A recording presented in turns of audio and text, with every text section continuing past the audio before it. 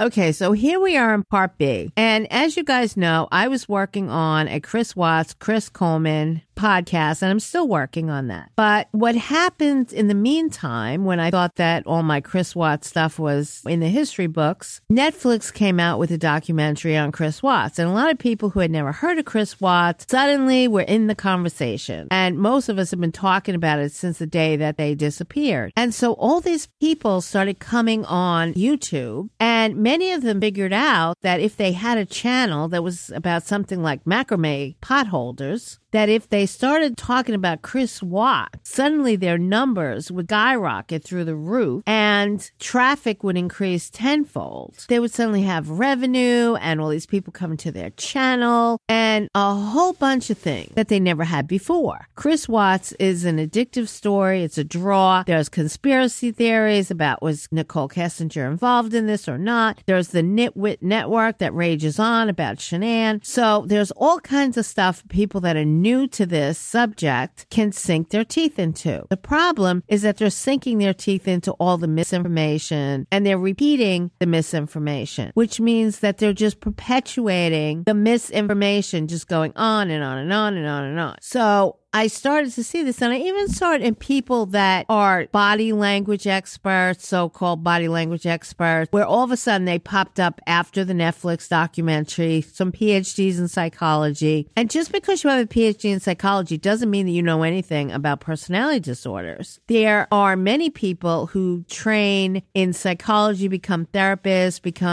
even go on to their PhDs that really haven't done a lot of work in personality disorders. Even PhDs get it wrong. And I've heard it on YouTube where somebody's a PhD and they talk about personality disorders, and I'll get to a spot and I'll be like, that's not right. And you guys know that I hate Dr. Phil. He's very lazy. And somebody that I follow had a clip of his, and he said something, and I was like, that's not right. And I don't even think it was the Chris Watts case. I think it was something else. But I was like, that's not right. But he was a psychologist for only a short time. And then he was a jury consultant because somebody that worked for him said that they had an inappropriate relationship. And he has denied this. But it was on the Texas Board of Psychological Examiners, or whoever it is that licenses PhDs. And it was on there a couple of years ago. I haven't checked it in a couple of years, but it was there. But he said something like she worked for him and then he dated her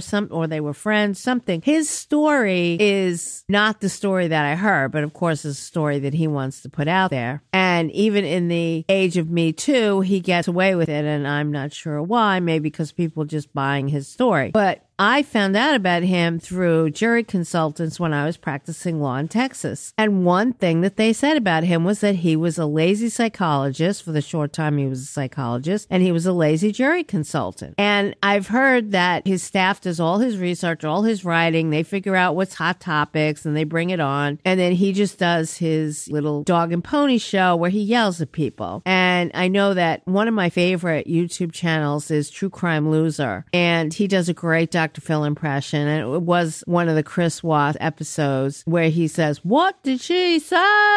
I can't do it as well as True Crime Loser does it, but he does an excellent Dr. Phil impression. But I have no use for Dr. Phil, but even these other PhDs that are on there. But there is one PhD on there who is a guy that I actually read a lot of his stuff in journals before I just discovered that he had a YouTube channel. His name is Sam Vaknin, Vaknin. And I respect his work a lot. I actually like reading his stuff more than listening to his YouTube channel. But I'm going to put links to all of the channels that I'm mentioning in the YouTube description. So don't worry about writing any of this down. If I recommend somebody, I will have it in the YouTube description box. But he's excellent. And there's a few other ones. But watch for people that came after the Netflix documentary. And there are some body language people. There's some people that just talk about narcissism in general. They're all people that came late, wanted to jump on really fast. So the best way to do that is to kind of cop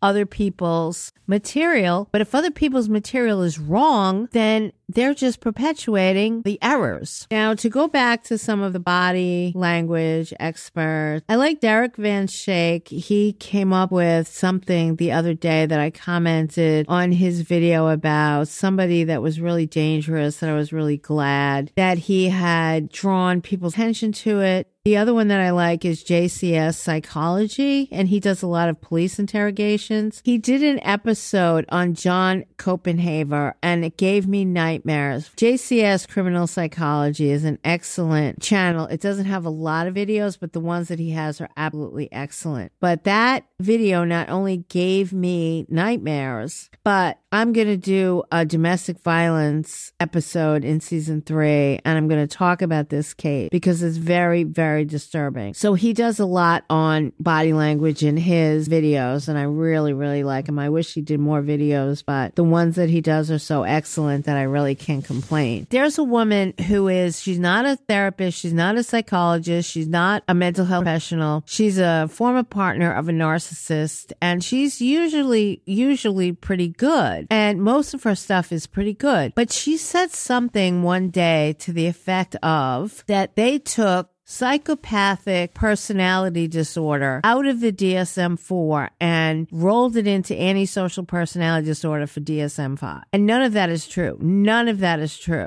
Nothing of the sort happened. So one of the things that I want to do in this series that I'm calling the definitive Chris Watts, even though it's going to be more about many, many other things than Chris Watts, is talk about how people get sociopathy and psychopathy mixed up, how people even in the psychological community have struggles with it. I have to look things up sometimes when I'm talking and think, is it this checklist or that checklist? In 1941, a guy named Cleckley, I always want to call him Checkley because it's a checklist. He wrote something called The Mask of Sanity. And it's all about antisocial behavior. And just put a pin in that for now, because we're going to circle back to that. But in 1952, the first DSM came out, and they had something called sociopathic personality disturbance. And it included something called constitutional psychopathy and a psychopathic personality. Now, there were no personality disorders in the first DSM, and I'd like to get my hands on one of these days. But that's what they had as far as what we're talking about goes. Now, DSM-2 did not come out until 1968. Which is a pretty long time. And that's the first time we see antisocial personality disorder. And it tracked very closely to the 1941 checklist, the Cleckley's checklist. I should have people say Cleckley's checklist and nitwit network 10 times fast, and then they'll never speak to me again. So then Robert Hare is considered the leading expert on psychopathy, and he developed the PCL, which is the psychopathy checklist. And it is now called the PCLR because it's been revised. But anyway, the psychopathy checklist also tracks very closely to Cleckley's checklist. And so it's always been kind of confusing and mixed up because of how they've kind of overlapped over the years. And if you study them and you study the difference between sociopaths and psychopaths, you will learn that 20% of CEOs of major corporations in the United States are psychopaths. And they're highly organized, and they use a lot of the traits of psychopathy to basically get shit done. Whereas sociopaths are more disorganized, they're messier, they're sloppier. So for me, in my head, I've always made those distinctions.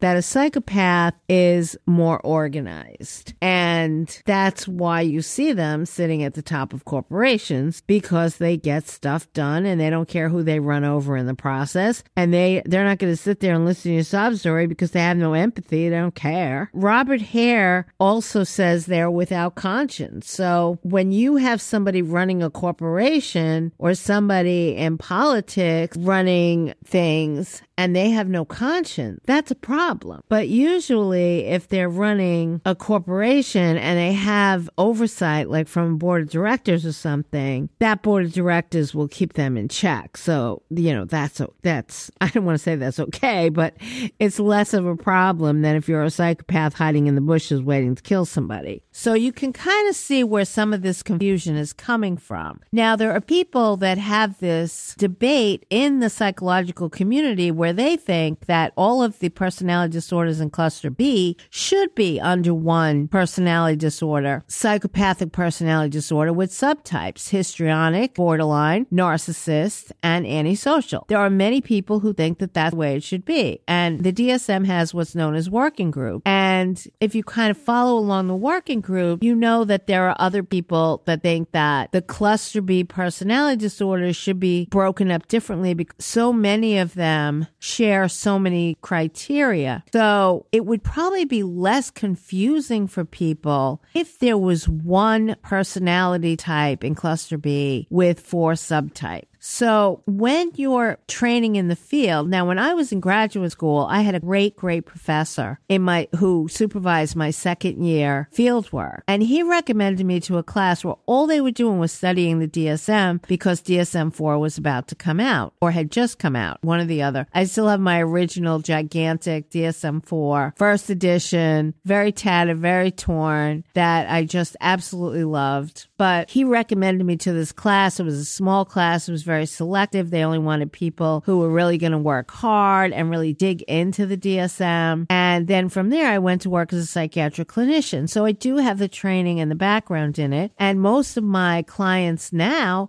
have exes who are personality disordered. And I not only deal with it as a therapist, but I deal with it as a lawyer too. And I've worked on several legal teams where someone's going through a divorce and custody battle against a narcissist or a sociopath. And usually I'm the only person on the team that's both a therapist and a lawyer. And it's good that I have this background. And I'm always surprised to see that some teams that I've worked on have absolutely no clue what a personality disorder is. And others are very in the know, and they're calling out that the ex is a personality disordered person before I even get to chime in. So I've had a lot of different experience across the 50 states, and I know that different places see it differently depending on the geographical area and how in the know the people that are working on the case really are. Some of them are, some of them aren't. Some of them are just lawyers and they don't want to know any of this psychological stuff. And others are very open to what you have to tell them about it. And I even had work with people in Florida where they were telling me that not only was the ex a sociopath, but the ex's lawyer was a sociopath. And when I was listening to the stuff that the ex's lawyer was saying, I was like, oh yeah, he's pretty much a sociopath and a misogynist on top of it. So that was all very, very, very much fun. But it's easy to get this stuff mixed up. You really want to understand it if you're having relationships, if you're dating, if you're dealing with your ex who's a covert or an overt narcissist. You really want to get this stuff straight. And there's so much misinformation out there. So I decided to do this series, and I'm calling it The Definitive Chris Watts, but it's really about much more than just Chris Watts. And I sat down when I was getting furious about all these new sites and all these new people and all the crazy crap that they were talking about.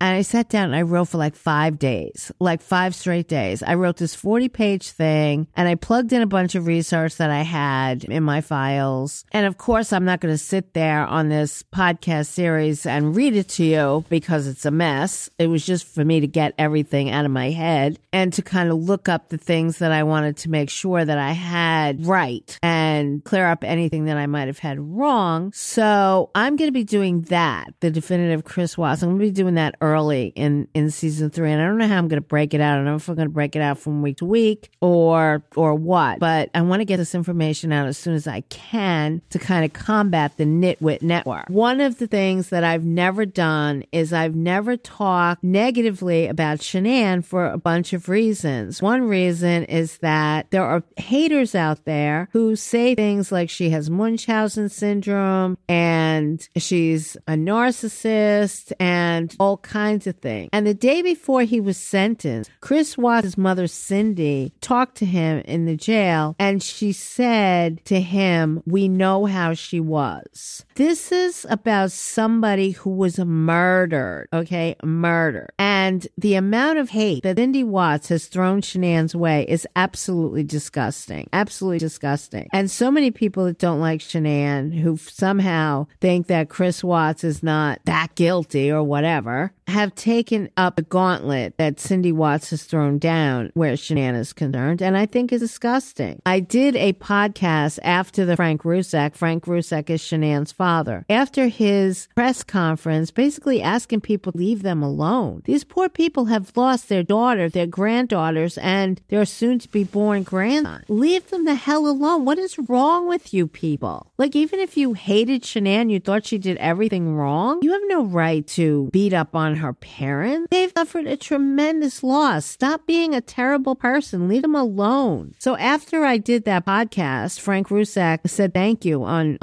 YouTube, and I was very, very grateful for it. So I've been very reluctant to say anything negative about Shanann, but Shanann did do some things wrong. And as a type A personality married to a lump, and this is something that I've talked about in the past that precedes Chris Watts by a lot, because I've talked about the lump and the type A personality for many years. And there are things that she definitely missed. I mean, she never did anything to the point that would rise to the level of, well, we know how she was. Like, basically, she deserved to be murdered. But there were things that she didn't pick up on that she should have picked up on, or that if she was too busy to pick up on them, I want to clue my readers into what those things are so that people can avoid that themselves. So I will be talking about the dysfunctional marriage of Chris and Shanann Watts, what went wrong and what Shanann did wrong. And hopefully nobody takes that up as, well, she deserved to die then. But I will be talking about that. And I don't think that you can really give a full picture without talking about that. So a time has come to talk about that. And I'll do a lot of disclaimers. I'll talk a lot about how that doesn't mean she deserved to die. And it doesn't mean that she was a malignant narcissist. And it doesn't mean that she has Munchausen syndrome, blah, blah, blah. So you might hear me do a lot of disclaimers, but I'm still going to throw it into the mix. Okay, so one of the things that happened is that when I came home from the hospital after my fractures, and they didn't want to let me go home. They wanted to keep me for at least a week. And after 4 days, I'm just like, I got to get out of here.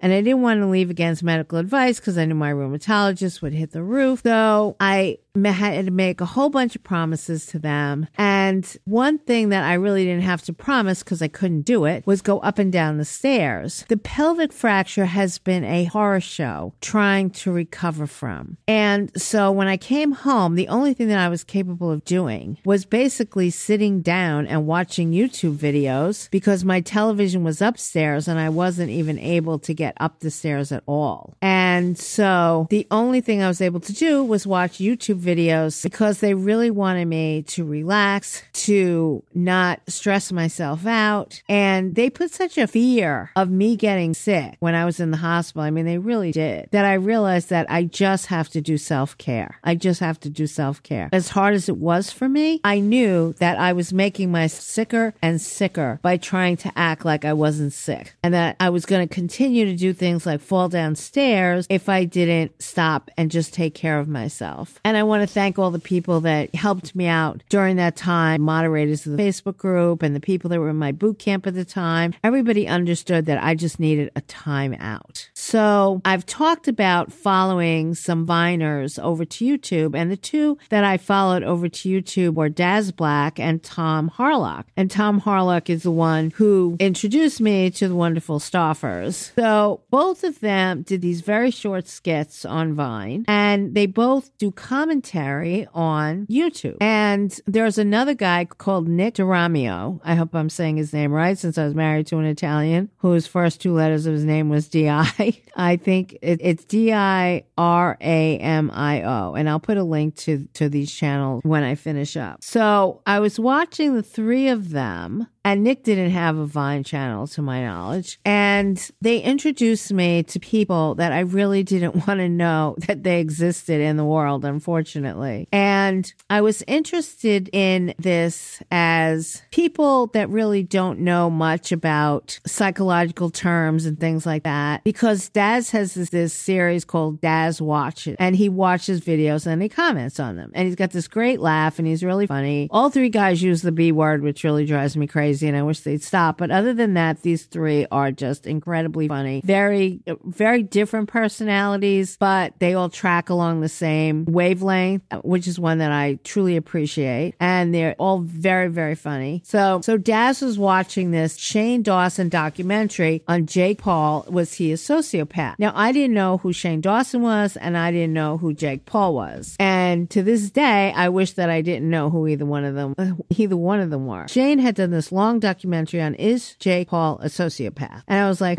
I wonder if they know what they're talking about. And Shane had this therapist on who was young. She was out of her element. She was in over her head. She really didn't know, other than off a Google search, what she was talking about. And I found Jake Paul very disturbing. And then I was looking at Shane Dawson's site to try to get a flavor for who he was, and I found him disturbing. And I was like, who is this guy, and why does he have so many followers? And many of them are very young, and many of Jake Paul's followers are very young. And I was like, these are the people that are influencing like today's youth. Like, okay, we're all in trouble. But people had a lot of trouble with Jake Paul, but they didn't seem to be having problems with Shane Dawson. And then one day I go on the internet and I see this thing, the day that Shane Dawson's career came to an end. And I was like, oh, what is this? And the name of the channel that had this whole thing is D'Angelo Wallace. And D'Angelo Wallace is great. He's young. He does really good research. He's a good writer. He really has his shit together. He really knows what he's talking about. He's very serious, and he covers a lot of stuff in his videos. Now, his video on Shane Dawson is 2 hours long, but it's absolutely worth every minute of it. There's absolutely no filler, but it chronicles all these things that Shane Dawson's done over the years, which include, are you ready for this? Anti-Semitism, racism, misogyny, pedophilia, and bestiality. Okay? These are all the things that D'Angelo Wallace put clip after clip after clip after clip of Shane Dawson together in this documentary. And it's horrifying. And it includes him making sexual comments about an 11-year-old Willow Smith. And Jada Pinkett Smith and Jaden Smith both went up one side of him and down the other. And he did an apology video. And that was the thing about his channel that bothered me the most before all this happened, was the amount of apology videos. I'm like, why do you have to keep apologizing? And if there's one thing that I disagree with D'Angelo Wallace on, is he says you can't be on the internet for over 10 years and not have something to apologize for. And I've been on the internet a lot longer than that, and I don't feel like I have anything to apologize for. So, and some of the stuff that he's apologized for, like he did blackface, and he's like, I didn't know it was racist. Like, what? Blackface was before my time, and I know that it was racist. But in this day and age, before I put color on my skin, I would think, is this racist? Like, is somebody going to have a problem with this? The fact that there's no independent inquiry there, the fact that you're not stopping and thinking, is a problem. And it's a problem for these people that have all these young followers. Like, oh, you just do something and you claim ignorance and then you apologize and go on. And it took all of these things back to back to back to back for people to realize that Shane Dawson has been a problem a very long time. Why did it take that long? Why didn't the Willow Smith thing shut it down? So there's another site called Deaf Noodles, and Deaf Noodles is great. It's DEFNOODLES.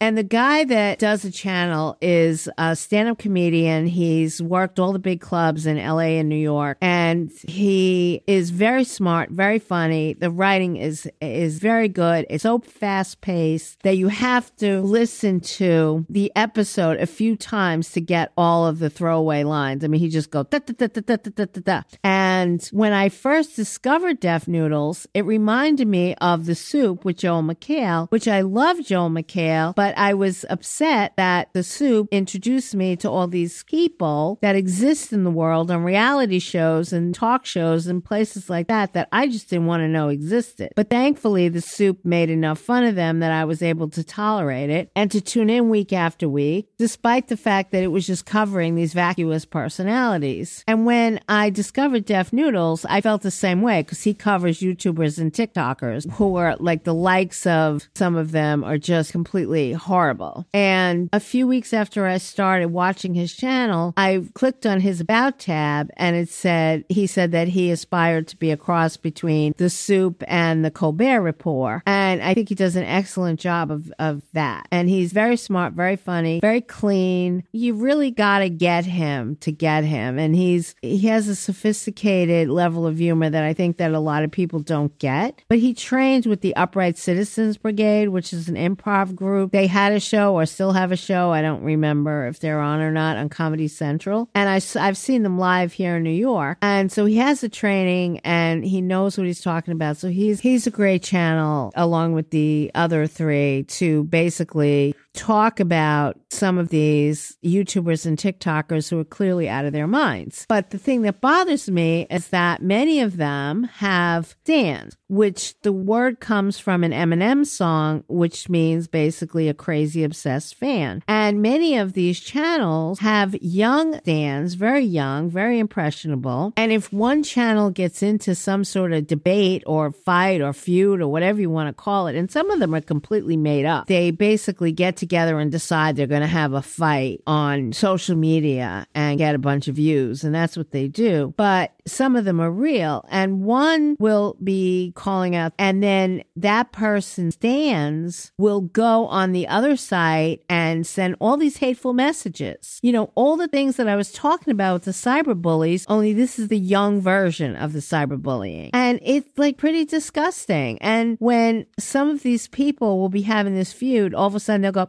if you're a fan of mine, don't go on the other person's channel and give them a bunch of hate because this isn't about sending hate and blah, blah, blah. If you're a parent and you're trying to make sure that your child is safe on the internet, make sure that they're not being a stan. They're not being a stan and they're not engaging in some of this behavior. And look at some of the sites that they're watching. There's so many people who were defending Micah Stauffer. Family channels are just out of control. There's a family channel called the Ace Family, and they're like the worst role models. And the guy on there is just horrible. And he is just, like, to me, he's just a terrible human being. He's a narcissist. He's got all kinds of problems. And they've got millions of followers. They've become millionaires with their family channel site. And they're terrible, terrible role models for little kids. And when my daughter was a teenager, I used to sit down and watch these crazy reality shows with her, like Keeping Up with the Kardashians, which made me want to drive nails through my head. But I wanted to know what she was watching, and I wanted to discuss it with her, and I wanted to kind of check her temperature and see what she thought about different things. And there wasn't any of this stan behavior back then, but if there was, I would definitely be checking it out with her. Do you talk to other people that are on the site, and do you go on this site of these people that they're dealing with, blah, blah, blah. So I recommend to parents that they pay attention not only to people trying to prey on your child, but your child also being a hateful stan. So there's this 19-year-old TikToker named Zoe Laverne. And the first time that I heard about her was on Deaf Noodles channel. And she was having a meltdown because this other TikToker, Charlie D'Amelio, had exceeded her in followers. Now, they both had millions of followers on TikTok. But Zoe was having a meltdown, a complete temper tantrum about how Charlie D'Amelio was passing her.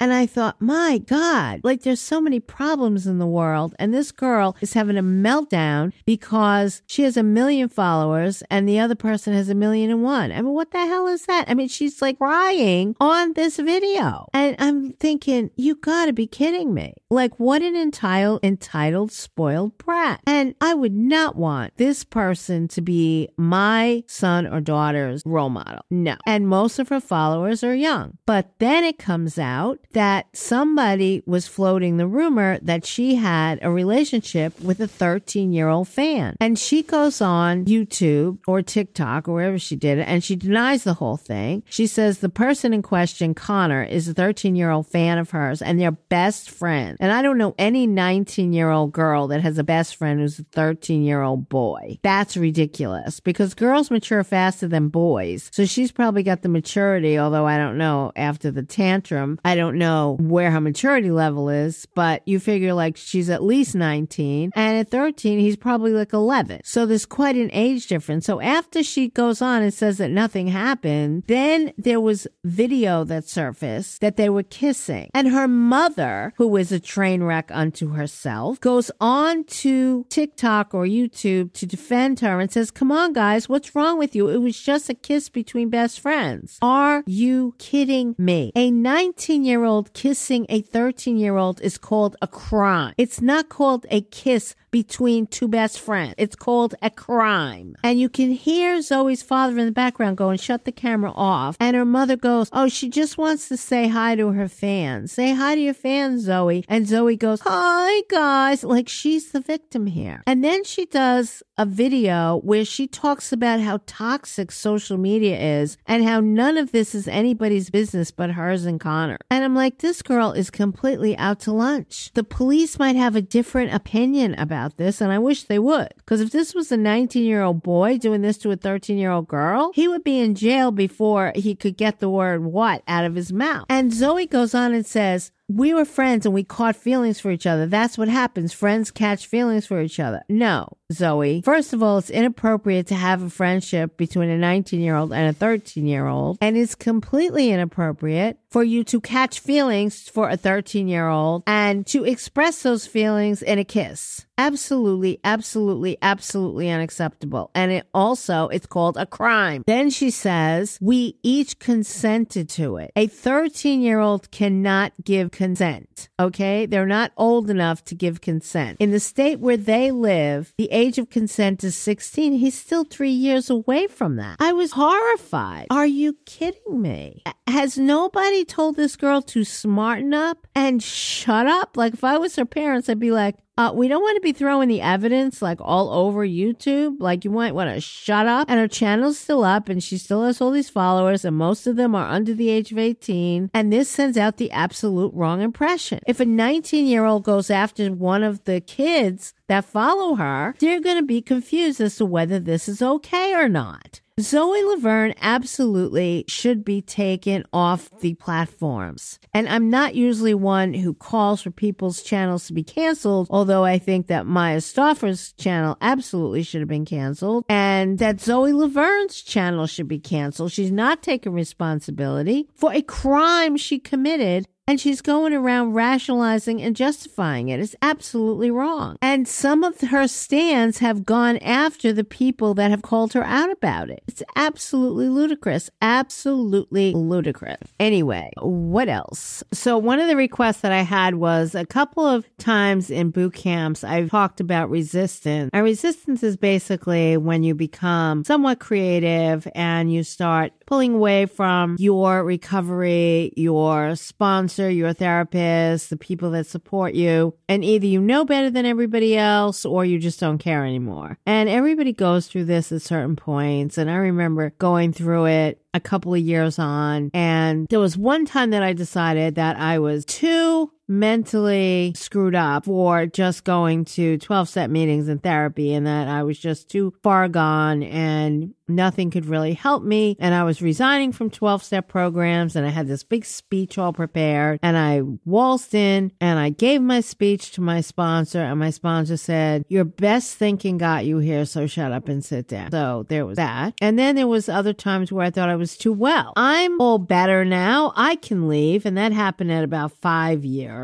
And as soon as I did that, my life started falling apart like crazy. because I really didn't know what the hell it was I was talking about. And I'm really surprised that my sponsors and my therapist didn't just hang me by my ankles out a 10-story window until I came to my senses, because I would just get into these crazy frame of mind like, I don't need you people anymore. I'm on my way, or I'm way too sick and none of you can fix me, and so I'm on my way. It was like two ends of the extreme where I couldn't figure out if I was too well for recovery or I was too sick for recovery. But anyway, that's resistance, and some people have asked me to talk a little bit about that, so I have something like that coming in season 3. And I've left out a bunch of stuff that I had wanted to talk about, but I really don't want to get this into 3 preview episodes. I think that it would just get boring and not very worthwhile. So that's what I'm going to be talking about season 3. If you want other stuff, you got to let me know what that is. So I hope you guys subscribe to the YouTube channel. I hope you leave comments, and I hope you let me know what's what and who's who and what you want to hear. But I hope that people go on my YouTube channel and leave comments and ask questions and tell me what you want to see. And that if you're a parent, you check out if there's any stand behavior going on in your household. So on Z, we will definitely be talking about substantive stuff, sex addiction, porn addiction, internet addiction, and then that will wrap up season 2. And season 3 should start by December 1st, and I'll see you on the other side. Thank you so much for your support. I appreciate you guys. Thank you so very much. Talk to you soon.